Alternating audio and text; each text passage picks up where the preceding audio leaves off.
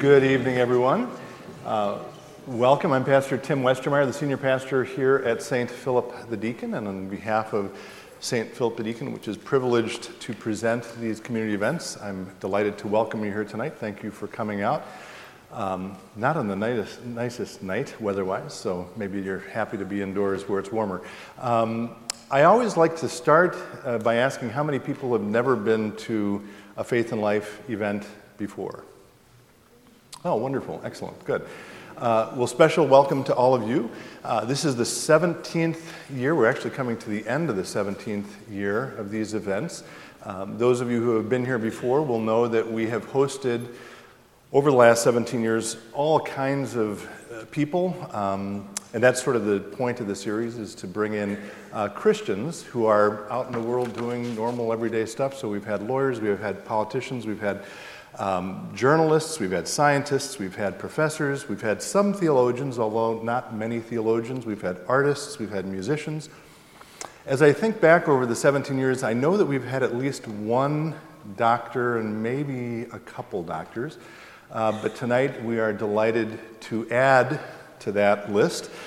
When I think of our speaker tonight, I've been reflecting on what I should say about him, and honestly, the word that comes to mind is an old-fashioned word, but I think it applies. The word is polymath.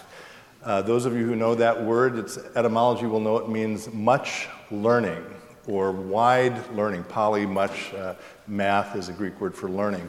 Todd is a doctor first and foremost. He's a gifted internist. He's also a teacher of doctors. He does so much I have to look at my notes, actually. He's an assistant professor of clinical medicine at the University of Minnesota. This is a long one. He's the director of clinical outpatient education at Abbott Northwestern's internal medicine residency program. Did I get that right? All right. He's also an adjunct professor at St. John's, where he teaches largely pre-med students. In addition to that, though, he's also a gifted blogger and writer.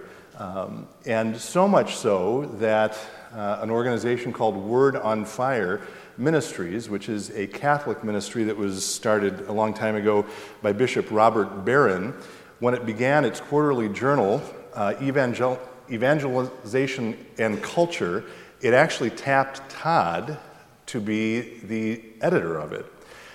And that's not a job that most doctors would do, just to give you to be clear about that. If that doesn't mean much to you, and it may not, I will tell you that Bishop Robert Barron, who's behind Word on Fire, thank you, is the second most followed Catholic thinker on social media, behind only one other person. You might be able to guess who it is. The Pope, that's right. And so I assume Bishop Robert Barron knows what he's doing, and we asked Todd to do this. He was very wise. I do like also to tell some story that's off of the normal bio of our speakers, and I was chatting with Todd about this earlier, or texting him earlier. He tells the story. Oh, by the way, he's an expert on leaders of the 20th century, so he's an expert in World War I, World War II. He's done a lot of speaking and teaching about that, and in his first ever speaking gig for that, which I think he said he spent about 150 or 200 hours preparing for, he got the payment for it. And he called after looking at the check he had a question about it, and he called the organizer and said, just want to make sure that that was correct. And she looked at her records, and she said, yeah, all $15 are there.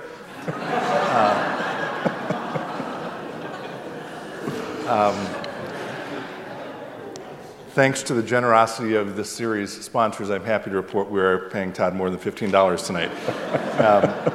He did want to also say that his most important vocation is as a father and husband, and I know he's a very good one, because I'm also delighted to say that he's a dear friend of mine. Will you welcome Dr. Todd Warner?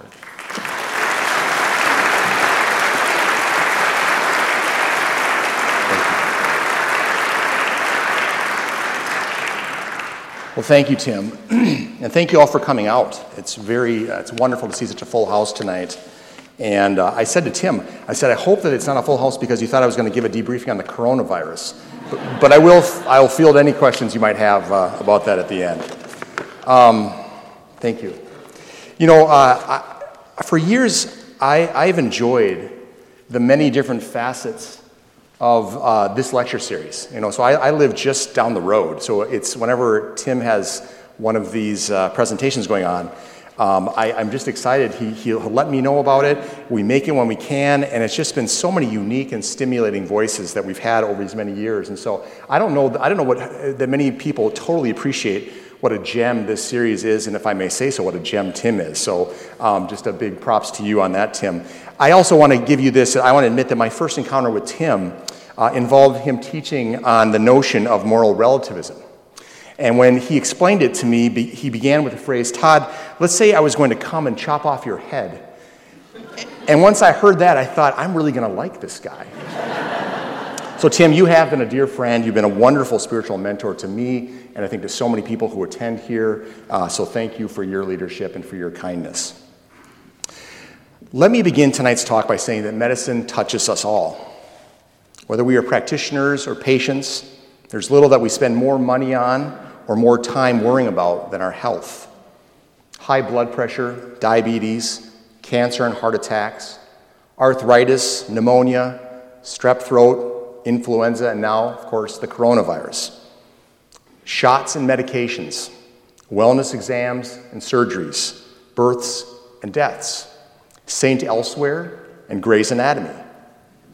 Get well cards and Caring Bridge sites, baby showers and signatures on casts, fundraisers and funerals all emanate from our health and from our healing, our illness and our dying.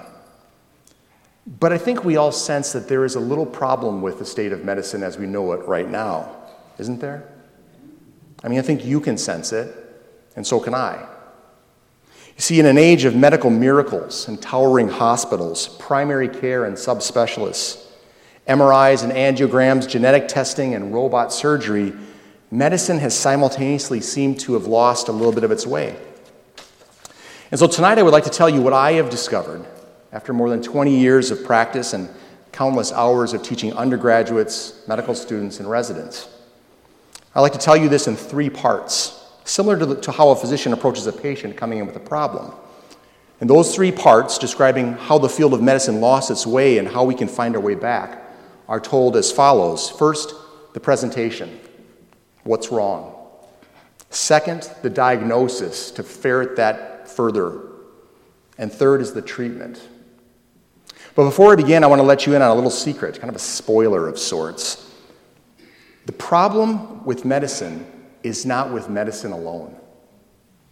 In fact, it is a problem that permeates society and across many fields.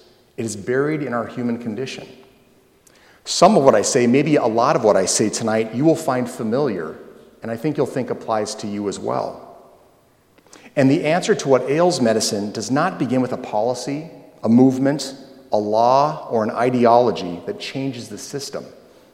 It begins with you and begins with me. So let's begin. Part 1, the presentation. Several years ago, a short essay was penned by a first-year internal medicine resident named Sonia Singh. The essay was called Morning Report. Now, for those of you who aren't familiar with the track that a person goes through to become a doctor, you have your 4 years of undergraduate, generally. You have 4 years of medical school, and then you have residency, okay? Residency is the incredibly time-intensive, stressful training the doctors undergo after medical school. They get their licensure, and then they go into independent practice. Residency generally ranges from 3 to 8 years in duration. And as every resident knows, Morning Report is the mandatory daily conference run by an attending physician or chief resident to discuss a case and ask difficult questions of anxious residents. Now, residents spend the beginning of the day before Morning Report frantically racing around doing rounds. They're going from patient to hospitalized patient. Any of you who have been hospitalized and you had a residency, you were a part of this. They run from patient to hospitalized patients to ask questions, perform an exam, review the labs, look at the imaging, discuss with nurses and families so they can update senior residents and staff, as well as keep the patient's care moving forward. With the ticking clock, the countless conversations, the innumerable pages, and the incessant flights of stairs climbed, Dr. Sonia Singh, in her essay, unfolds her story.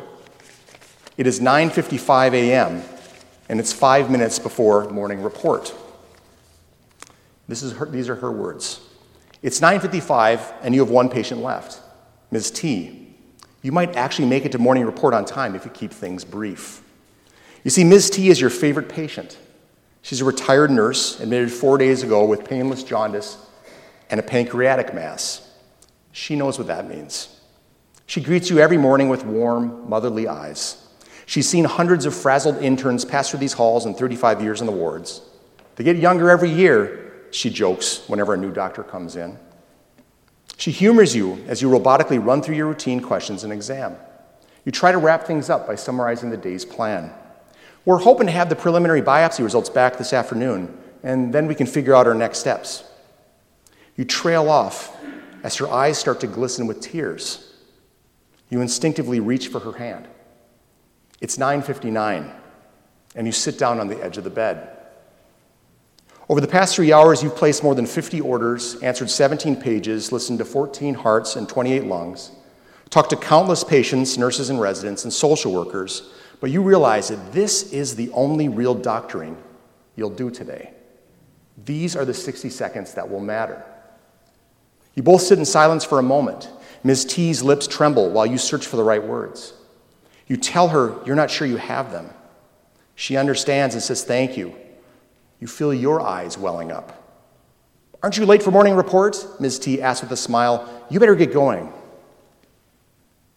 Now, morning report runs from 10 to 11. The chief resident presents a mystery case, and residents and interns are invited to ask and answer questions to hone their diagnostic and medical management skills. Some residents see it as an opportunity to show off their knowledge. You see it as a daily potential for public humiliation.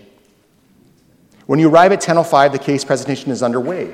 A 29-year-old graduate student returns from India with fevers and diarrhea. You sit in the back of the room trying to be inconspicuous. You know there are slides of blood smears coming, and you don't want to be tasked with interpreting them. You feel your pager go off again. It says, regarding Ms. T, preliminary pathology consistent with pancreatic adenocarcinoma, pancreatic cancer. You feel an ache in your chest. Is it heartburn or sorrow? You stare helplessly at your pager until the backlight goes dim. You slowly become aware that the chief resident has been saying your name. Dr. Singh, do you want to share your approach to fever and the returning traveler? Your mind goes blank. As 20 sets of eyes settle on you, you know this won't be pretty, that it will only confirm what others suspect and what you sometimes believe about yourself, that you aren't a good doctor. Taking a deep breath, you tell yourself what you learned today and what you wish you could tell every overworked, self-doubting, burned-out intern who comes after you. These are not the 60 seconds that matter. Now, last month, in a weekly conference at my clinic that I run with fourth-year medical students and residents, I was getting acquainted with our 8 new medical students. In the course of the conversation, I asked one how she decided on pediatrics, to which she answered, it was the one rotation I disliked the least. Whoa. So that might need a little further explanation. What unfolded from this bright and delightful young woman was a parable of disillusionment, and it was all related to her medical education. Endless hours on what she perceived as unnecessary bookwork, rotations with peers endlessly backbiting and jockeying for position, a sense of isolation, of being overwhelmed, a loss of direction, and encroaching depression. I'm not sure that if I had to do it all over again, she said, that I would. In fact, I know I wouldn't. As she said this, I saw a majority of heads nodding around the room. Off balance, I asked, how many of you would say that if you had the chance to do it all over again, you wouldn't have gone into medicine? Nearly everyone raised their hands. I asked, why didn't you leave earlier? You're now in your 4th and final year. To a person, they said, too much debt. In fact, one told me of his $370,000 in medical school debt alone. Others averaged $250,000 to $300,000 on top of undergraduate loans. They were overwhelmed, uncertain, indifferent, depressed, disheartened, This was the message that I heard. Now, to be fair, I've taught more students that are a little tired and a little bit cranky. They love what they're doing. But this group really jarred me. This experience prompted me to reinvestigate the grim statistics among physicians. And as you might guess, it's not encouraging. For doctors, suicide is among the highest, and I think I just saw an email the other day, it is the highest of all professions, and over twice that of the general population. Rates of alcoholism, drug addiction, divorce, depression, and burnout are much higher than most professions and the general population. Study after study reaffirms the epidemic of burnout, but they offer little solutions. Let's tweak resident hours.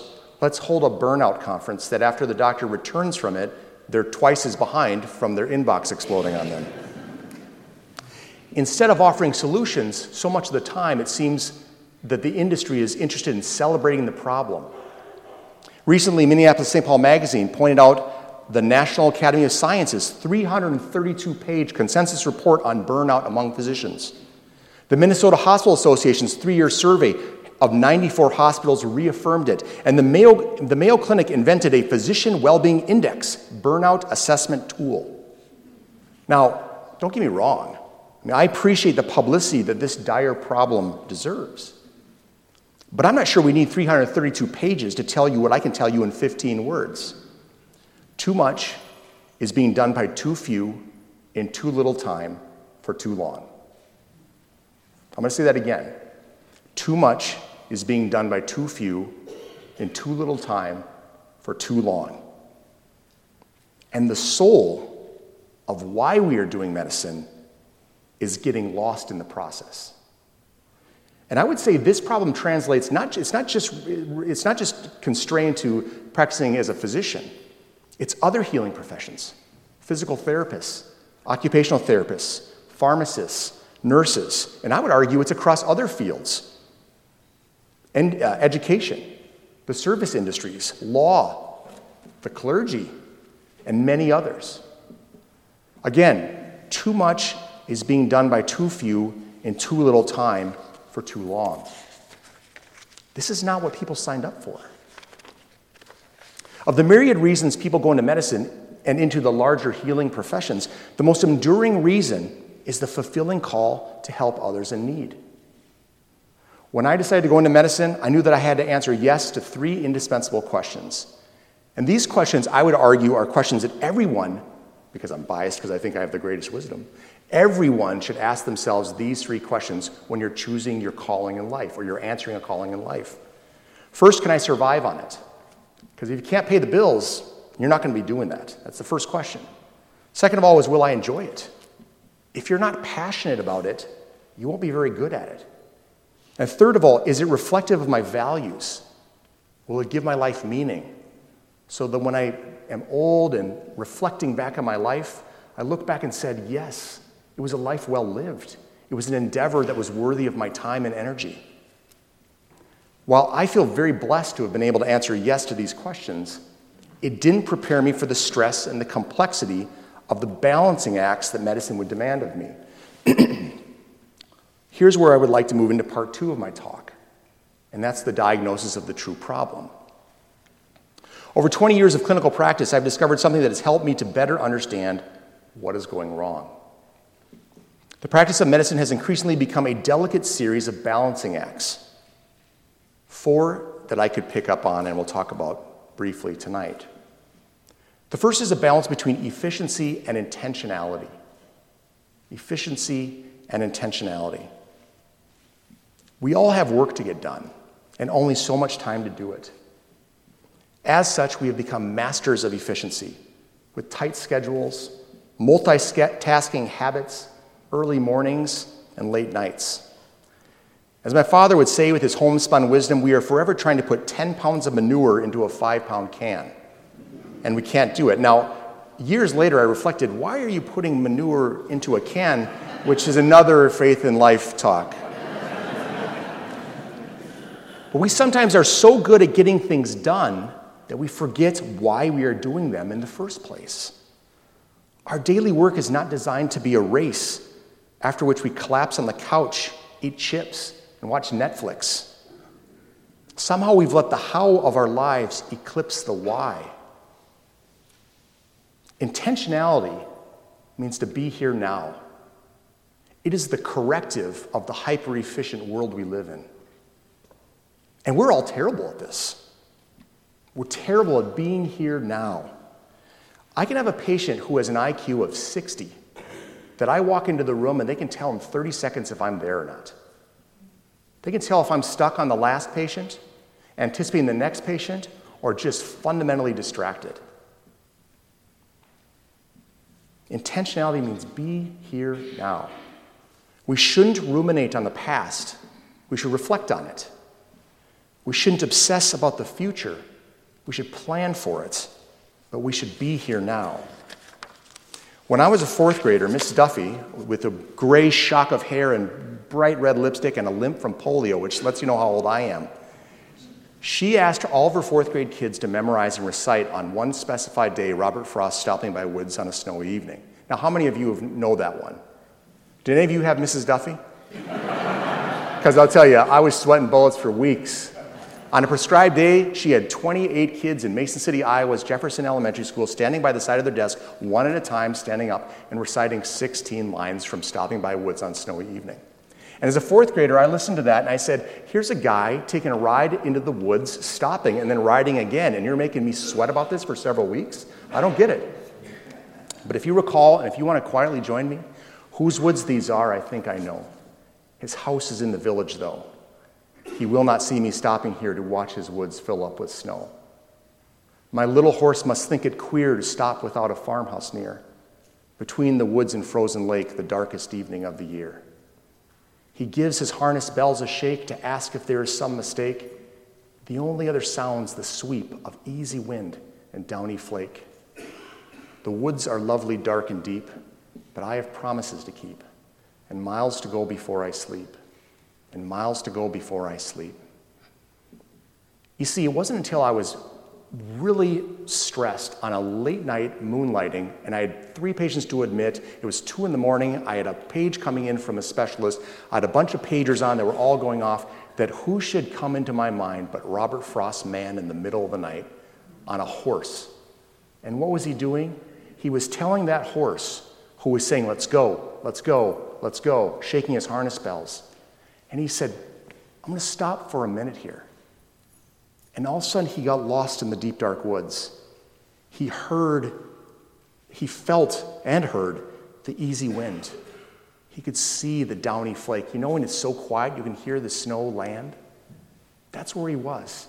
He still had miles to go before he slept. He still had promises to keep, and he went on. But for that moment, he was lost in wonder. That, my friends, is intentionality. And it's moments long. And if we don't take the moments to recover, we'll never make it to the end of the journey. It is difficult to listen.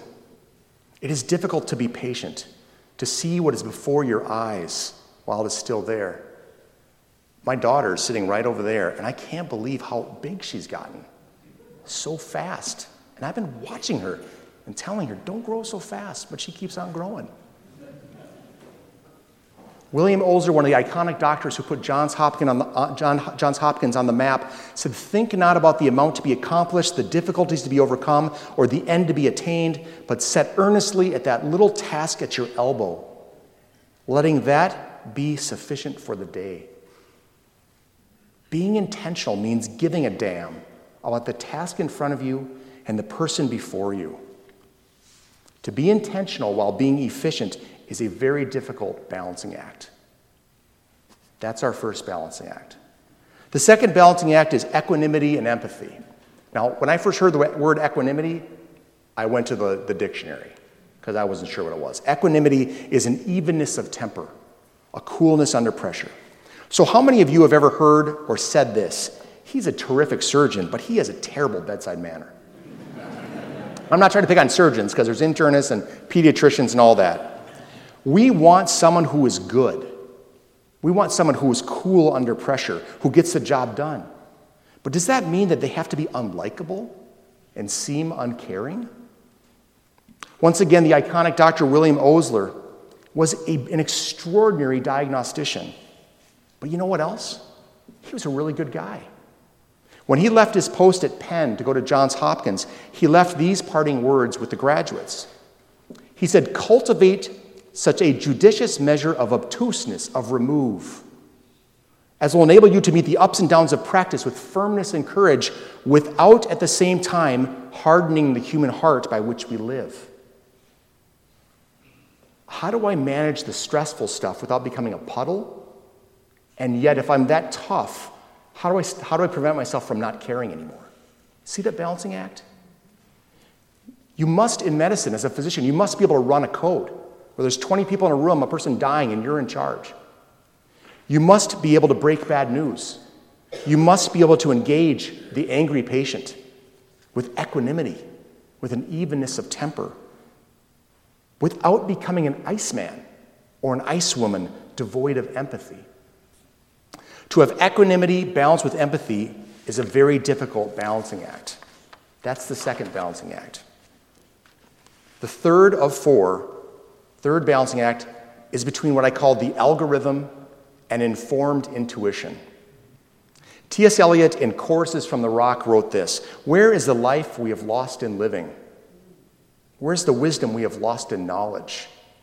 Where's the knowledge we have lost in information?" I look at the students we have and I said, I didn't have this at the beginning of my practice. Think about all the information we have in this. But that information does not equate knowledge in my head. So only a certain portion of this is going to make it into my brain as knowledge. But I'll tell you something else that we forget about. That knowledge in my head does not equate to wisdom, the wise application of that knowledge. That's where Eliot says, where's the wisdom we have lost in knowledge? Where's the knowledge we have lost in information? Somehow in the crush of time, to master a mountain of information and an interest in streamlining medical workups, we have run the risk of forgetting how to think. While sloppy thinking and needless testing should be avoided, medicine should not be reduced to a one-size-fits-all cookbook approach. It is an art, a craft in the truest sense of the word. And to become good at a craft, we must learn from good studies, but also from wise mentors who practice with wisdom and insight that is rooted in authentic experience. Leonardo da Vinci had a lot of apprentices when he was an artist. And the first thing he didn't say to the apprentice was, "Hey, come on up here, help me finish the Mona Lisa." Leonardo was all about forming his apprentices. You know what they did for the first year or two? They mixed paints. Here's how you make the colors. In time, you will put the brush to the canvas, but not yet. You need to grow in your wisdom. One of the pet peeves I have sometimes when we take so many surveys from students about what they like and don't like about what we're teaching is we're asking somebody who doesn't know how to be formed to tell us how to be formed. At some point, we have to say somebody has a little bit more experience than you do and can bestow upon you wisdom. They can form you even beyond educating you. But you, the neophyte amateur student who may have a lot of great ideas, and let's talk about them, but you don't necessarily know what you're talking about all the time. Maybe even not most of the time. So be patient and this also goes with, well, I won't say it, but anyway. And the thing also is that Leonardo did not write a white paper and hand it to his apprentices and says, "Read this, and you'll learn all about how to be like me." It was by the elbow, mentoring. With the sheer overload of information in medicine, we must not forget how to think. We must strive not only to be smart, but to be wise. We must have humility and blend our book knowledge with common sense, with informed intuition, with experience, and with finesse. The algorithm is a fine, rough guide, but it doesn't explain you, and it doesn't explain me. We are greater than the sum of our parts. To navigate the algorithm with informed intuition is a difficult balancing act. We move now into our final balancing act that I learned about in my 20 years of practice. Doing what you have to do versus doing what you ought to do. Lord John Fletcher Milton, he was a British lord. in 1924, he gave a speech, and I give this speech to so many of my medical students and residents, and it's so fun to talk to them about this. He said there's two big spheres we have in our lives, the sphere of choice and the sphere of law. The sphere of choice is the area that tells you, that allows you to choose what you want to do, who you're going to marry, where you're going to live, what God you will worship, if you worship at all, what kind of career path you're going to choose. That is granted you have a free society, okay? Choice. And over here in the sphere of law is the realm of things that you are prevented from doing or that you have to do. Got to pay your taxes. Got to have a driver's license. Can't vandalize. Don't go rifling through your neighbor's house when they're gone. It won't go well. Between choice or autonomy and law is this big middle area. And you know what fills in that big middle area? It's manners. It's mores. It's civility. It's chivalry. It's what Lord Moulton says is obedience to the unenforceable. Doing that which you ought to do, even though you don't have to do it. And what he says is, 100 years ago now, so think about how much this applies today and how much it's gotten out of control. The more you have people thumping their chest and saying, you're not going to tell me what to do. This is the way I'm going to do it. This is my right. I'm going to have it. And many of those, there's many arguments to be made about that, but some not so much. That realm gets bigger and bigger and bigger. My rights, my rights, my rights, my rights. In response, you have the law that says, oh, no, you're not going to do that. We're going to make you do this. You better watch out because we can make you do that too. And law gets bigger and bigger and bigger and bigger. What gets squeezed out in the middle? The things that we would naturally do because it's right, because it's civil, because we're golden ruling it. We're doing unto our others as we would have them do unto us. And that gets squeezed out. There is an ought. Let's think about that. If we believe in God, there is a standard. If we don't believe in God, the standard is power. If you have the power, you dictate the rules. You get overthrown, the new power, then they dictate the rules. But if there's a God, there is a standard above all. There is an ought. So you might say, well, so tell me how this relates to teaching medical students and residents. So I say I say to the students, you have a 52-year-old woman who's coming in to see you, and she's had headaches, very bad headaches for the last 3 months. She's got 3 kids. She's a professional. She's worried. She sees you on a Friday about 2 o'clock in the afternoon. Actually, 1 o'clock in the afternoon. She thinks she has a brain tumor. So you sit and talk to her. You get a good history. And you do a good exam, including a neuro exam, and you're trying to see, is there a migraine component to this, or is this tension headaches or chronic daily headaches? But there's some aspects about her age and her story that make you a little bit concerned, and you say, you know what we're going to do is we're going to MRI of your brain. She says, thank you, and you say, I'll get back to you when the results come, and then we'll follow up next week, and we'll get a plan. If we have to see neurology, if we have to try this medication, we'll figure things out. Amazingly, she gets in for an MRI that afternoon, and you're driving off to the Twins game. It was last year's Twins, not maybe several years ago Twins. So you want to get there, right? You're already running late. The pager goes off, the radiologist's on the line, and the radiologist tells you the MRI is normal. Well, that's great. I mean, she still has headaches. We still got to figure out how to help her with her pain, but that's great. And I say to the students, I said, so you're done, right? And they all kind of look at me. And then slowly they shake their head. And I said, well, why are you shaking your head? You got the patient in, you got a good history, you did a good exam, you did an imaging study, the image study is normal, you got a follow-up plan, you can feel good, go enjoy the game, have a beer, root on the Twins. What's the matter? And then one speaks up and says, you got to call her. You got to call her and tell her the results. And you call and you tell that patient results, and she knows you're busy. But the sigh of relief of 3 months worrying that she has a brain tumor, that she's a normal MRI, has given her a new lease on life. It has made the rest of the weekend better. We could have written a letter that would get to her a week from now. I could have had my nurse call her on Monday. But the bottom line is, this is one of those things. And by the way, we can't call every patient on every test. But there's sometimes you're like, this matters.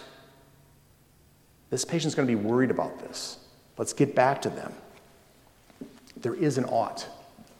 It's not always what you want to do.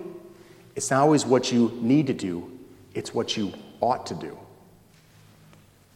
When one of my residents read this piece, he nodded his head.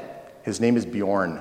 As you might imagine, Bjorn is Scandinavian, and his mother spoke fluent Danish to him. I do not speak fluent Danish, but I'm about to quote Danish. I know there's probably Scandinavians out there, so forgive me. But Bjorn looked at me and he's nodding his head. I said, why are you nodding your head? He says, just like my mother always used to say, det det man går.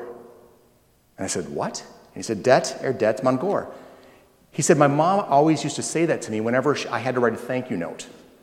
Or whenever she asked me to go help a neighbor who had a problem and it was something she wanted me to do, and I was kind of grumbling. I don't want to go do it. Det det man går meant it is what is done. You just do it. Why? Because you ought to. That's why. Winston Churchill once reminded the English during the darkest days of war in 1940, it's not enough that we do our best. Sometimes we must do what is required. Sometimes we must do what we ought to do, even though we don't think it's physically or humanly possible. But this takes time and discernment and sacrifice. Doing what you have to do, juxtaposed against doing what you ought to do, is a difficult balancing act. I've talked about the 4 balancing acts. The tension that arises out of balancing these variables in the practice of medicine and in life is very hard. It creates great stress. Efficiency and intentionality, getting the day's work done but having meaning while you do it. Equanimity and empathy, having the composure to deal with stressful things but not losing your heart in the process. The algorithm and informed intuition, having a path to streamline care, but at the same time individualizing the care for the person in front of you because they're different than the masses. And doing what you have to do versus doing what you ought to do. And we're hopefully doing what we ought to do more and more and more.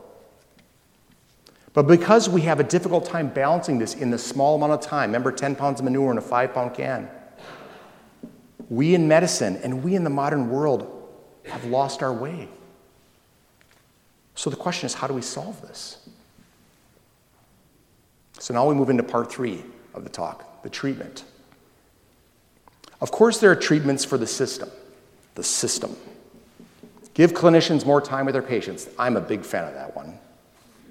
Revamp the electronic medical record. Hire more staff. Decrease the cost of education. Return the humanities to the field of medicine. Elect this politician, fire that politician, and on and on and on. There's no end to the suggestions about how to make the system of medicine better. But to be honest with you, and in truth, the treatment starts with you and it starts with me. The first question we in this field, and I would argue in any other field that you are from, we need to ask ourselves is what I am pursuing, is what I am showing up every single day for, is it a vocation, is it a calling, or is it just a job? Is it something that gives meaning to my life and meaning to the lives of those I touch, or am I some half-naked guy chained to an oar on a Viking ship with some guy up front just banging the drum until the poor day that I fall dead? If that's what it is, that's a sad thing. If it's just a job, then just phone it in. Eke by, collect your check and retire. I'm sorry for you. But if it's a calling, then it's something so very much more. It is a gift from God. It is worthy to be wrestled with, worthy to be reformed, worthy to suffer through, worthy to derive a deeper spiritual sense of the struggle. In The Road to Character, David Brooks writes about the 2 parts deep within each of us, called Adam 1 and Adam 2. And I just want to read you a little blurb, which I think, and I read this to the students. We each have Adam 1 and Adam 2 within us. Adam 1 is the career-oriented, ambitious side of our nature. I'm going to call Adam 1 Resume Adam. Adam 1 is the external resume Adam. Adam 1 wants to build, create, produce, and discover things. He wants to have high status and win victories, which isn't necessarily bad. It's good to be striving, set goals, and achieve. Adam 2 is the internal Adam. We're going to call Adam 2 Eulogy Adam. What they say at your funeral is not what they don't read your resume. They tell stories, right? Adam 2 wants to embody certain moral qualities. Adam 2 wants to have a serene inner character, a quiet but solid sense of right and wrong, not only to do good, but to be good. Adam 2 wants to love intimately, to sacrifice self in the service of others, to live in obedience to some transcendent truth, to have a cohesive inner soul that honors creation and one's own possibilities. While Adam 1 wants to conquer the world, Adam 2 wants to obey a calling to serve the world. While Adam 1 is creative and savors his own accomplishments, Adam 2 sometimes renounces worldly success and status for the sake of some sacred purpose. While Adam 1 asks how things work, Adam 2 asks why things exist and what ultimately we are here for. While Adam 1 wants to venture forth, Adam 2 wants to return to his roots and savor the warmth of a family meal. While Adam 1's motto is success, Adam 2 experiences life as a moral drama. His motto is charity, love, and redemption. So the question we have to ask ourselves is, which of these Adams are we most cultivating in our own lives? Which are we cultivating in medicine? Which are we cultivating in the modern world? True, there should be a dynamic tension because there's virtues to both, obviously. But don't you sometimes think the resume Adam has somehow won the fight so much in our modern society? The resume Adam of accomplishment at the expense of the eulogy Adam of deeper meaning and true meaning? To be better healers, to be better people in the modern world, we need first to be healed. The broken needs to be made whole again. And notwithstanding heroic social movements and systemic fixes, I am convinced that the place where healing must first begin is in our own interior life. To be good outward, we must first be good inward. And it has been my Catholic faith that has brought me to this better place. So what is the treatment? At least what is the beginning of treatment for what goes wrong in medicine? What has gone wrong, if you ask me, in the modern world? It's not a grand plan. It's not a platform. It's not a policy. It starts within the depths of you and within the depths of me. And it's something I've learned from my faith. So here are 4 humble suggestions. First, we must just take time. We need time to heal. We blow past the injunction by God to be still and know that I am God.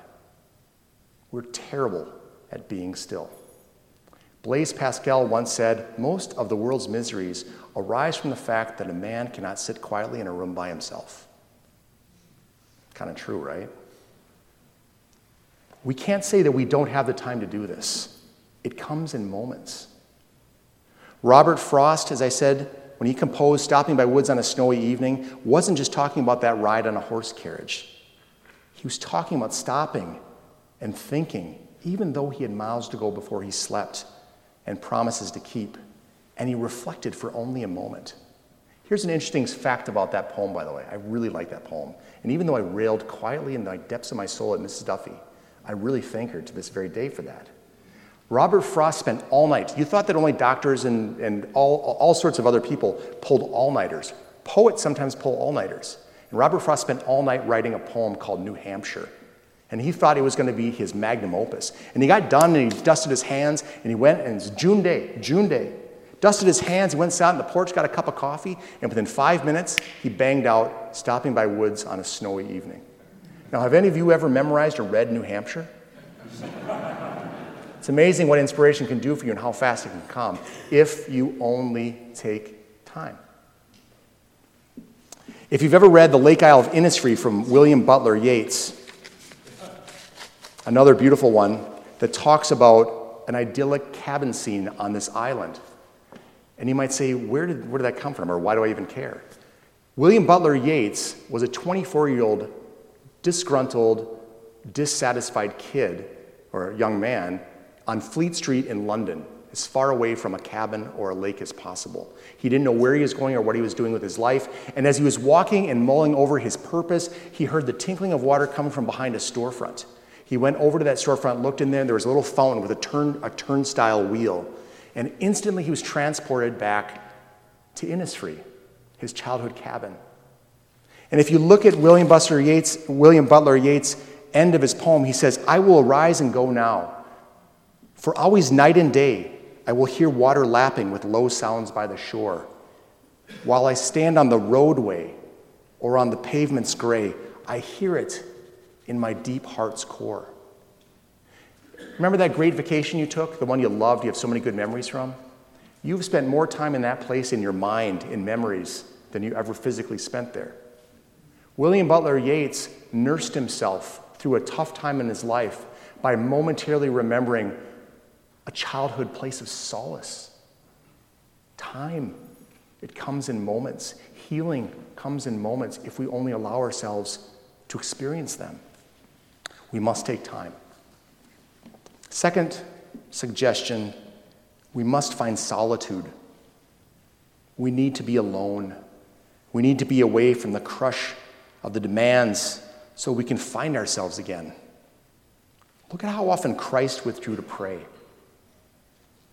Pope Benedict XVI once observed, "We are no longer able to hear God. There are too many frequencies filling our ears." There's a rather edgy comedian named Louis C.K. He got into some trouble, but here's a story that I think, let's not excuse him, but let's talk about it. This is a great story. Louis C.K. was on a late night show, and the late night show host asked him, does your daughter, you have a daughter, I understand. Yes, I do, and she's how old? 13. Does your daughter have a phone? And he says, no. He says, I want my daughter to be sad. And everybody laughed, because obviously he's making a joke about tormenting his daughter. And he said, no, and this is a comedian, not meant for deep moments. He said, let me explain. He said, you see, not too long ago, I was driving the car and I was listening to music, and along came a song from Bruce Springsteen. And something about that song triggered something in me about a memory that was very painful, something that I'd gone through that I never really dealt with. It was very, very hard. And my instant instinct, think about ourselves, my instant instinct was to grab my phone and call somebody, was to turn the channel, was to move past that emotion. But you know what I did? I restrained myself from doing that. I literally allowed that emotion to wash over me, as hard as it was. And I literally pulled the car over and I wept. And he says, it was a very hard thing to go through. It was very painful. But because I allowed myself to experience the pain I went through, I'm at a better place with it nowadays. And so I truly mean it when I say I want my daughter to be sad. Because if I allow her and she allows herself sometimes to be sad, she'll work through things and arrive at a better place on the other side, as opposed to getting stunted by distraction. George Bernanot, the French Catholic writer, would say, we risk becoming stumps of men when we're meant to be whole. Being alone and being quiet is the beginning of healing. It's the beginning of a deep interiority. The third suggestion, we must pray. C.S. Lewis once observed, Christianity, if false, is of no importance, and if true, of infinite importance. The only thing it cannot be is moderately important. Christ exhorts us to ask, to seek, to knock. And when the stressed and overburdened Martha, and we got a lot of Marthas, I bet, in this room. I'm a Martha. When Martha resents Mary sitting and listening at Jesus' feet, Christ says to her, Martha, you are anxious and worried about many things, but there is need of only one thing. Mary has chosen the better part, and it will not be taken from her. Don't you just love that? Only one thing. As my Latin-speaking daughter would say, unum necessarium. Prayer acknowledges the mysterious and the ineffable. It connects us with the wondrous and the benevolent. It acknowledges a transcendence that we know is there, but that the world seeks to shut out with noise and schedules and distraction. The great G.K. Chesterton, when he converted to Catholicism, dashed home and he penned this poem that struck him about his experience of faith in an overbusy and overconfident world. The sages, he writes, the sages, the wise men, have 100 maps to give. They trace their crawling cosmos like a tree. They rattle reason out through many a sieve that stores the sand and lets the gold go free. And all these things are less than dust to me, because my name is Lazarus and I live. We must pray. And finally, we must choose to be intentional. We must fight to be here now. We must love God with all our heart, with all our soul, and all our mind, and love our neighbor as ourselves. But we don't do that by looking over our shoulder. We don't do that by looking past the person in front of us. As Thomas Carlyle once said, our main business is not to see what lies dimly at a distance, but to do what lies clearly at hand. There's a great story about William Osler. Late at night, after he had a hard day working as a doc at Johns Hopkins, he'd walk through the tough and mean streets of Baltimore, and he'd come across all sorts of broken down people, derelicts, the homeless. And one time he came across this 19-year-old woman sitting against a brick wall in the street, cradling her 3-year-old daughter in her arms. Her daughter was sick. William, in his suit, crouches down, and he feels her head, and he looks her over, and he stands up and reaches into his pocket, pulls some money out, and he waves down a carriage. And the carriage comes up, and he gives money, puts money into the cab driver's hand, helps the mother and the daughter into the cab. But before he lets her go, he scribbles something on a note, hands it to the mother, hits the side of the carriage and says, "Take him to Hopkins." When the carriage arrives into the late 1800s version of an ambulance bay, the residents are there to receive this woman and her daughter. And they help her out and help the daughter out, and they bring her in, and they unfold the note, and it's a note of a similar hand with similar words. And the note says, "This is one of Mrs. Osler's youngest. Please take care of her until I can see her in the morning." And then William Osler would come the next day and round on both of them if they needed it, day after day. Work on a safe disposition so they could be in a place other than on the street and totally cover the cost. And Osler did this over and over again on his night walk home from Johns Hopkins Hospital. He said no doctor should ever worry about the fees which were not paid because they would be credited to his account in heaven. The state of modern medicine, in fact, the state of the modern world, requires us to correct the imbalance in our work as well as in our soul. We must take time. We must find solitude. We must pray. We must be intentional. It is essential to do those things so that we may live our vocation and not just do our job. As I began this talk, I want to return to some of what I said at the very beginning.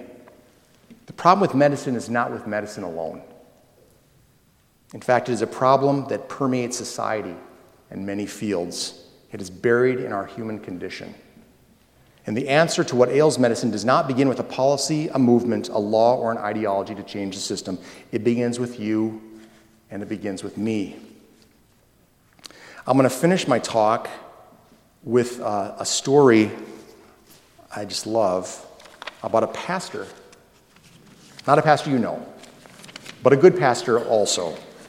A pastor who was struggling a little bit with membership in his parish, with enthusiasm in his parish, and so he spent a great deal of time researching and trying to find a program to purchase and to unveil for the congregation. And so he went through the process of looking at which one would work, and it's got kickoffs, and it's got a kickoff dinner, and it's got programs to have, and so on. And the long and the short of it is that he spent all this time, he spent parish money, he's very excited, and the reception at the kickoff was tepid, and the attendance at the dinner was meager. And so this pastor walked away from that situation, still a pastor, but wondering if he's making a difference. Wondering if it really matters, is he presiding over a dying congregation, or is he truly leading people home? And so this is where we pick up from our writer, Michael Lindvall. And this is the pastor speaking. "I couldn't abide my office the next Tuesday morning. He needed to be away from the church. So I went to get my hair cut. The town's barber's name is Harry. He's about 70, a chatty type with a repertoire of stale barber jokes. No pension, I suppose, so he keeps cutting hair. He says he's Roman Catholic, but I don't think he's been to church for years. He starts every one of my haircuts with, 'I'm Catholic, but,' I think he says that so I won't ask him to come to church. Harry asked what kind of things ministers did on the other 6 days of the week. He wasn't teasing. It was an honest question. I talked about meetings and hospital visits and counseling with people who had problems to talk over. Something I said touched a nerve in Harry, and he started to talk. He talked about being a kid and what a pain it was. He started to talk about his father, whom he called my old man. The 70-year-old was calling his father old man. My haircut was done. We were alone in the shop, a scissors in one hand and a comb in the other, and he was resting both of them on my shoulders as he talked. He talked about how his old man mercilessly beat him and his mother most every Saturday night.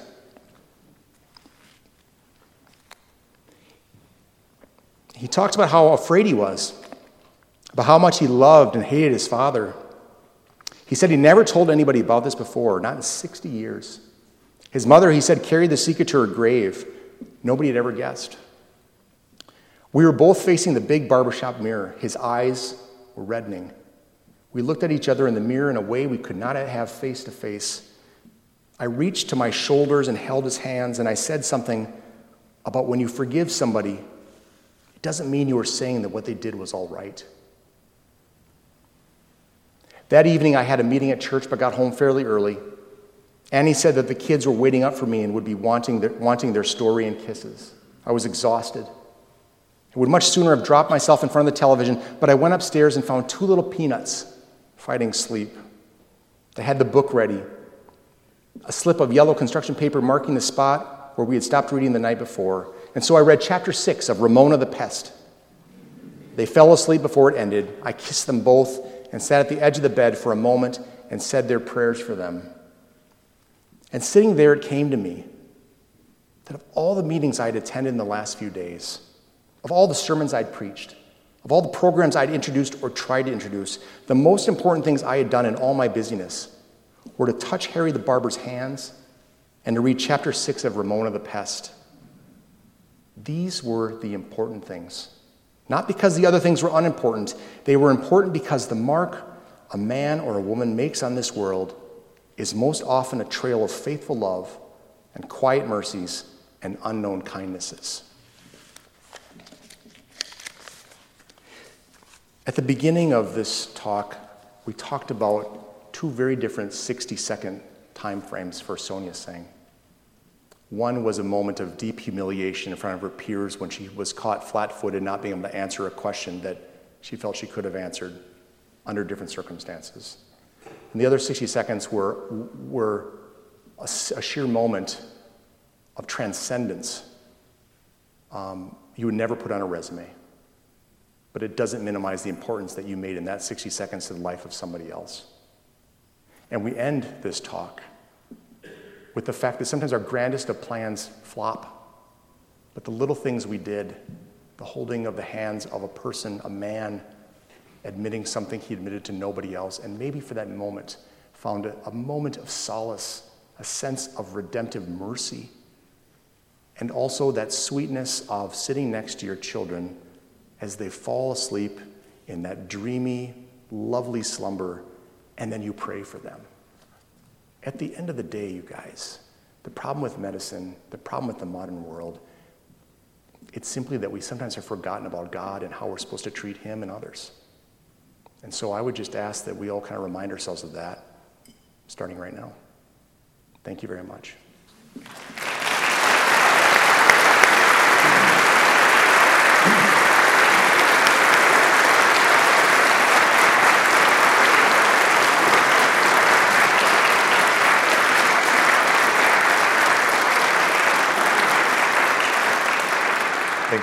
Thank you, Todd.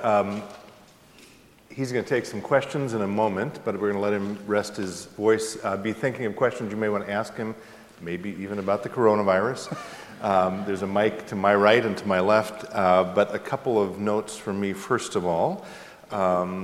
First thing I want to say, and this is in your programs tonight, a reminder about our next and final event for the 2019-2020 series, which features Coach Ryan Saunders. That's on May 14th.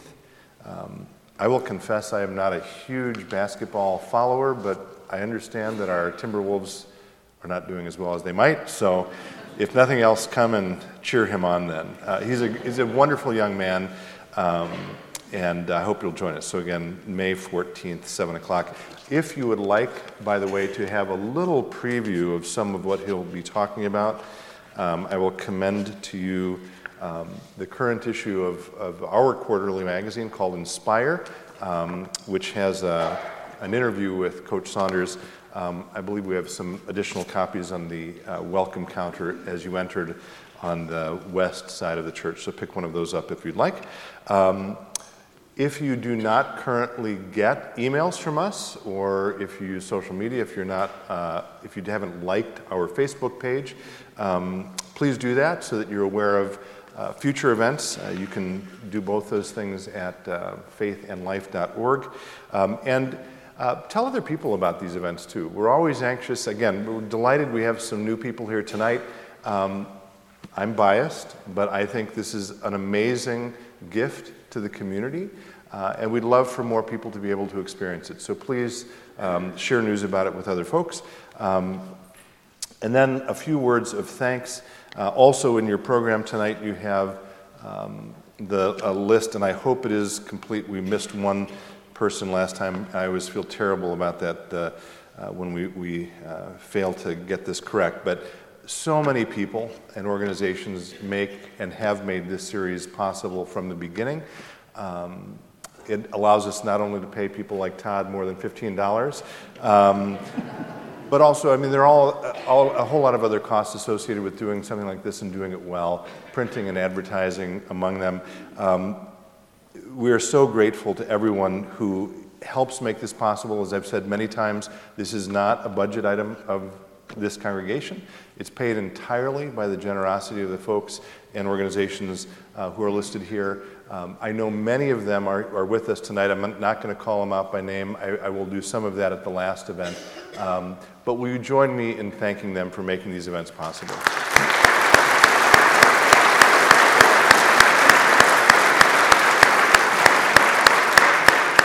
I also want to thank Jeff Elstad, our wonderful musician.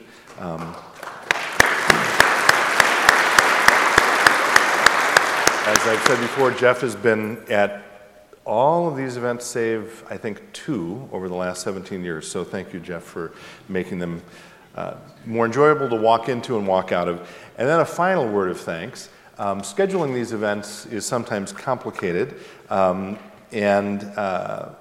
there are limited dates that work and so forth. Tonight happens to be not only the event of Dr. Todd Warner for Faith and Life, but also my wife's birthday. So when we figured out a date that would work, I went to her and said, "What do you think? Do you mind?" And of course she said yes, but now it's her birthday, and she loves Todd too, by the way. But anyway, she's here. Where are you, Amy? Amy's over there. She's going to hate that I'm doing this, but I'm not sure we've ever done this before. But will you join me, her name is Amy, in singing Happy Birthday to Amy. Happy birthday to you, happy birthday to you, happy birthday, dear Amy, happy birthday to you.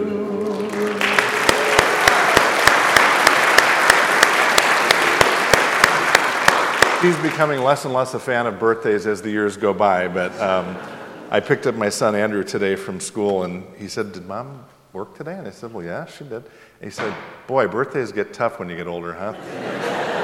Anyway. Okay, let's take a few questions if you have them. We'll take 10, 15 minutes, whatever we need. But please do come to the mics. It'll make it easier for everyone to hear. Assuming there are some.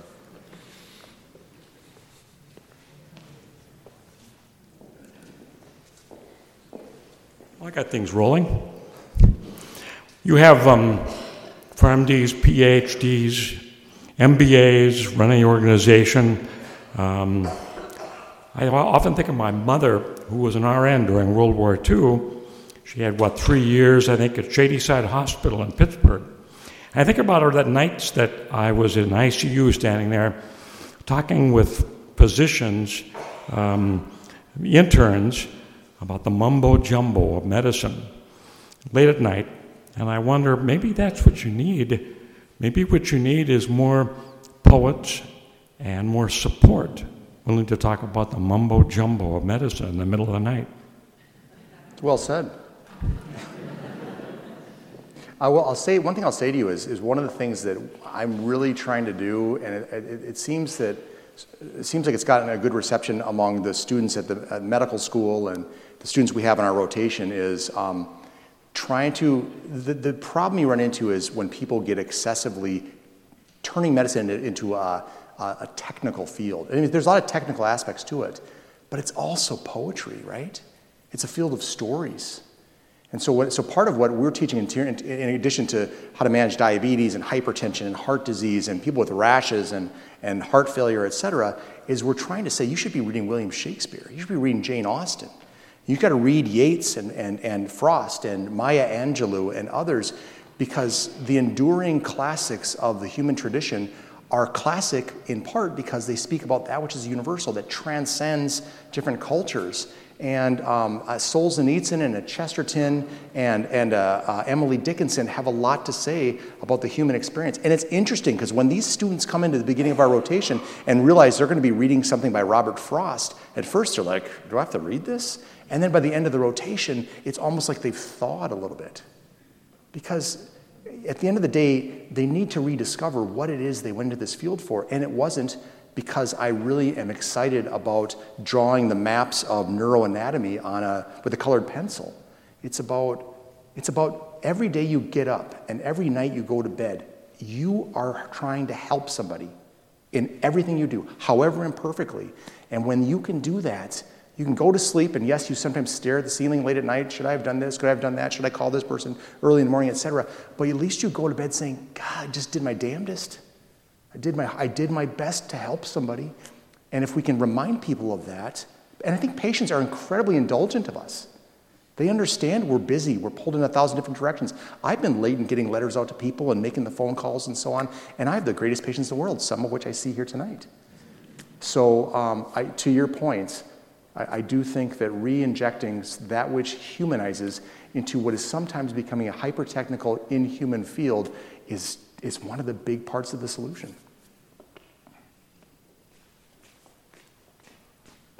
Thank you. I'm Father Fain. I'm the Catholic priest for the Catholics at Fairview South Methodist Hospital for the last 35 years. One of the questions that I have, well, it's maybe not a question, but it is, as people get older, okay, all those of us who are over 60, 65, 70, the feeling of older people not being important enough. They're in the way. It's going to cost too much. And then sometimes when the explanation of what can we do for this elderly patient, sometimes I hear, whether it be family or doctors, or explain, well, do you want us to beat on your chest? It's almost like you're guiding the person to say, well, no, I don't want you to beat on my chest. Yeah, we'll probably break a couple of ribs. No, I really don't want you to break a couple of ribs. Do you see where I'm going? Where it's almost guiding the patient, be it however old they are. We don't want that to happen to you. Okay, it could, but the way they present it, It's like, well, gee, I'm old and I'm weak and I'm just going to die anyway, so I might as well just give up. Right. And that's hard. Anyone out here who's over 60, 65, 70, 75, and those questions, how much can we do for them? It is true, there's only a certain limit. But how the family and how medicine talks to the patient, talks to the person, is so important. You're right. That you're not too old, too weak, or too whatever. I don't know if you can address that. I think it's a great, and obviously thank you for all the years that you've been doing what you've been doing, because it's an essential, what you've done is essential, I think, to so many people who are in need. I agree. I think the more, I'm not trying to sound like a broken record, but the more we are overly focused on getting the job done, that's the thing about efficiency and intentionality. The conversation about code status, about do not resuscitate, do not intubate, that's a very loaded conversation. And sometimes it's rushed through. And there is a little bit of an imposition of a doctor who's got 3 people lined up and you look like you got a lot of medical problems and do we really want to coach? And I'm not saying they believe in euthanasia, but I'm saying I think their intent is to say, really, if you're 88 years old and your heart stops and you have all these medical problems, we've seen it where people really go through a harsh resuscitative process and it's just terrible for everybody involved. But simultaneously, the conversation around giving that person, first of all, recognizing the dignity they have. That whether you're 0 to 110, you're valuable. I'll be brief about this, but one of the stories I give to the students is we just talk about King Lear. How many of you have read King Lear? King Lear is a terrible tragedy. It's considered the greatest of all tragedies, greatest tragedy of Shakespeare's. But one of the things about King Lear, it's the story of a father who descends into feeling like he's worthless because his daughters abuse him, because he's kind of a jerk. But they end up taking all that he has and taking him for granted. And he's ultimately rescued by a daughter who refused to do that to him. And even though it all ends very badly, tragedy, right? A lot of death. Even though it ends very badly, there's a moment where he gets reconciled, half naked, half crazed, in the middle of the wilderness with his life being pursued after him. And you have his one daughter who he banished because she wouldn't play his game, who loved him genuinely, coming back and reconciling with him. And there's a moment of absolute bliss and glee in the notion that I am valuable. And I think, guys, I think we all know we live in a world so distracted that we don't look people in the eye anymore. When we ask, how are you doing, we don't wait for an answer. Mark Twain's famous line is said, I can live a whole month on one compliment. And there's people out there that are going months without one. And so part of to where, I don't know where you went out there, but to what you're saying, I can't commend to you more what you're saying is the right way, which is let's take some time to recognize the story sitting in front of us, the narrative of the person sitting in front of us. We all know that there's times of wasting. We all know there's people to be seen. But the bottom line is that quiet dignity, that moment of mercy, of just engaging, can melt a lot of stuff away. And it can recall that this is a vocation. It's not just a job. It's about dignity. It's not about utility.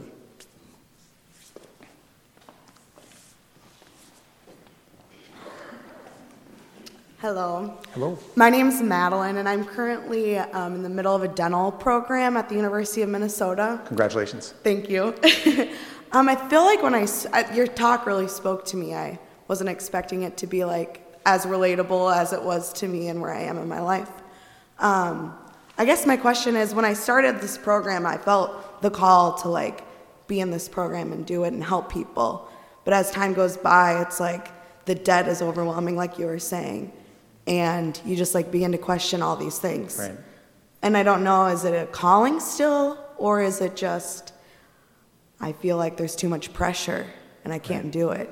So I don't know if you have any intake on that from all the med students. The first thing I'll say is thank you for being vulnerable enough to say it. That's what I want to say. And second thing I'll say, you're not alone. That you're not alone. And that, you know what? It's Flannery O'Connor once said this, I'm going to butcher it, but she said, if you're away from the herd and the herd thinks you're crazy, maybe it's the herd that's crazy and you're the only normal one. So the long and the short, I guess what I would say is, I'll tell you what, again, as a Catholic, a lot of... I'm Catholic too. So this will speak to you. There's a lot to be said. Holy Week for everybody, let's just say that, Holy Week for everybody is profoundly transformative. It's very hard because it's about suffering. Lent, season of Lent. It's about suffering. It's about sacrifice.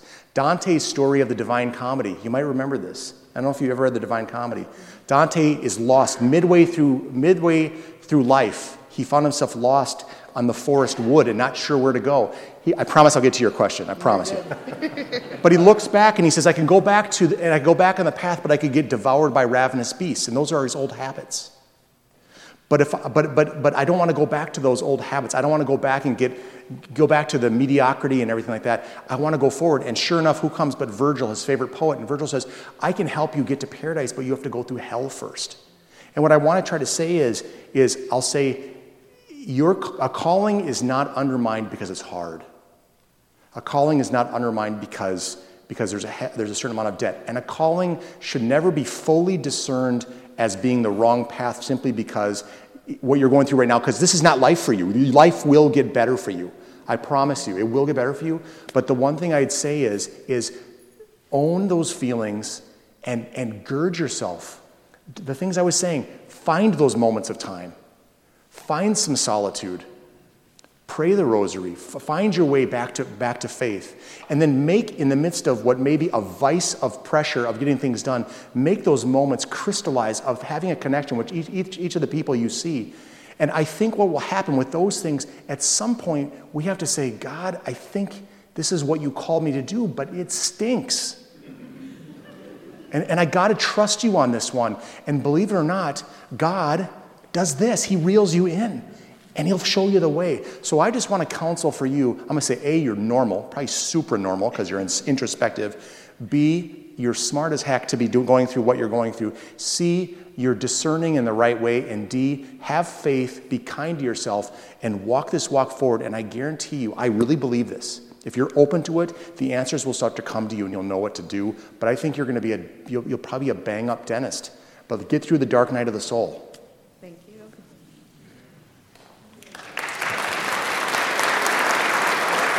Why don't we... I know you. Hi, Yeah, Todd. why don't we make this... Oh, excuse me. Is there another person following on as well? I'll hang out afterwards, We can do last too. question, but were you also going to ask one?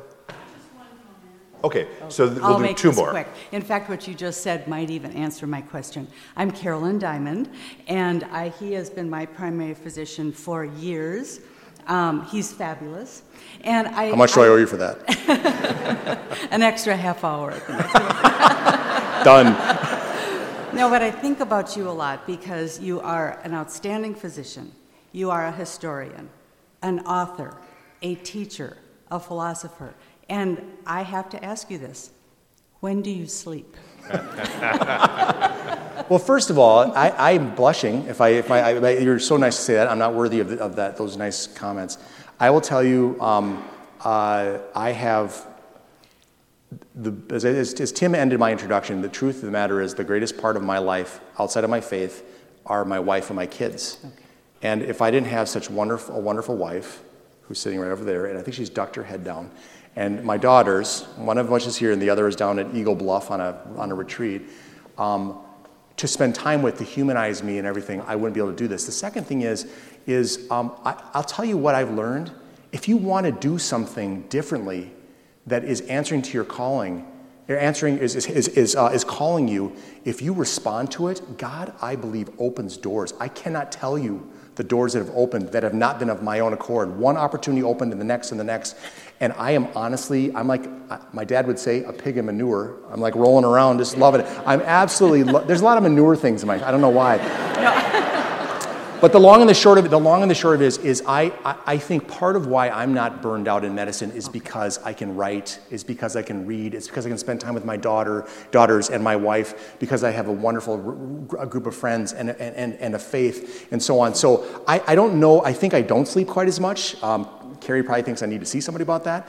But the long and the short is I just want to say to everybody out there, if you feel called in a direction, follow it. Because the doors will start opening and you will become more fully yourself. And when you're more fully yourself, you're a gift to everybody. I'm not saying I am, but I'm trying to be. So, thank you. Thank you. Thank you, Todd. All right, last question. And by the way, if I can instruct all of you, please do not applaud wildly after Todd answers this last question, because then I'm going to come up and say a final thanks, and then you can applaud wildly. All right? Please. As part of the clergy community in this area, I just want to thank you, because a big aha in my journey was that curing is not the same as healing. And it sounds in your journey that you're doing both. So thank you. Thank you. Thank you. Do you want to respond to that, Todd, or not? Well, how much time do we have? No, thank you. I'll just say this. One of the things, internal medicine, as you know, is adult medicine, is adult primary care. And we see a lot of things that we can fix, and there are a lot of things we help people to live with.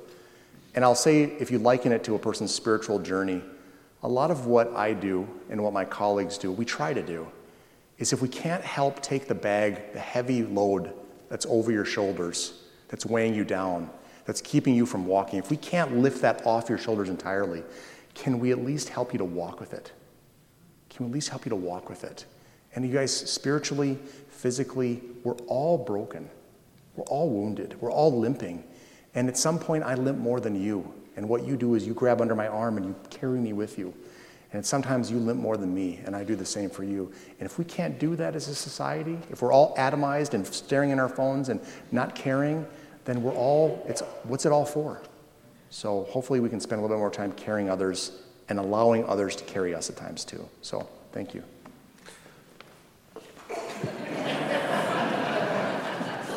I've learned a few things over the years. Thank you all for coming out. Seriously, I'm always delighted to see people out on a night like this to hear a wonderful speaker like this. So thank you, first of all, for coming. Again, tell others about our last event.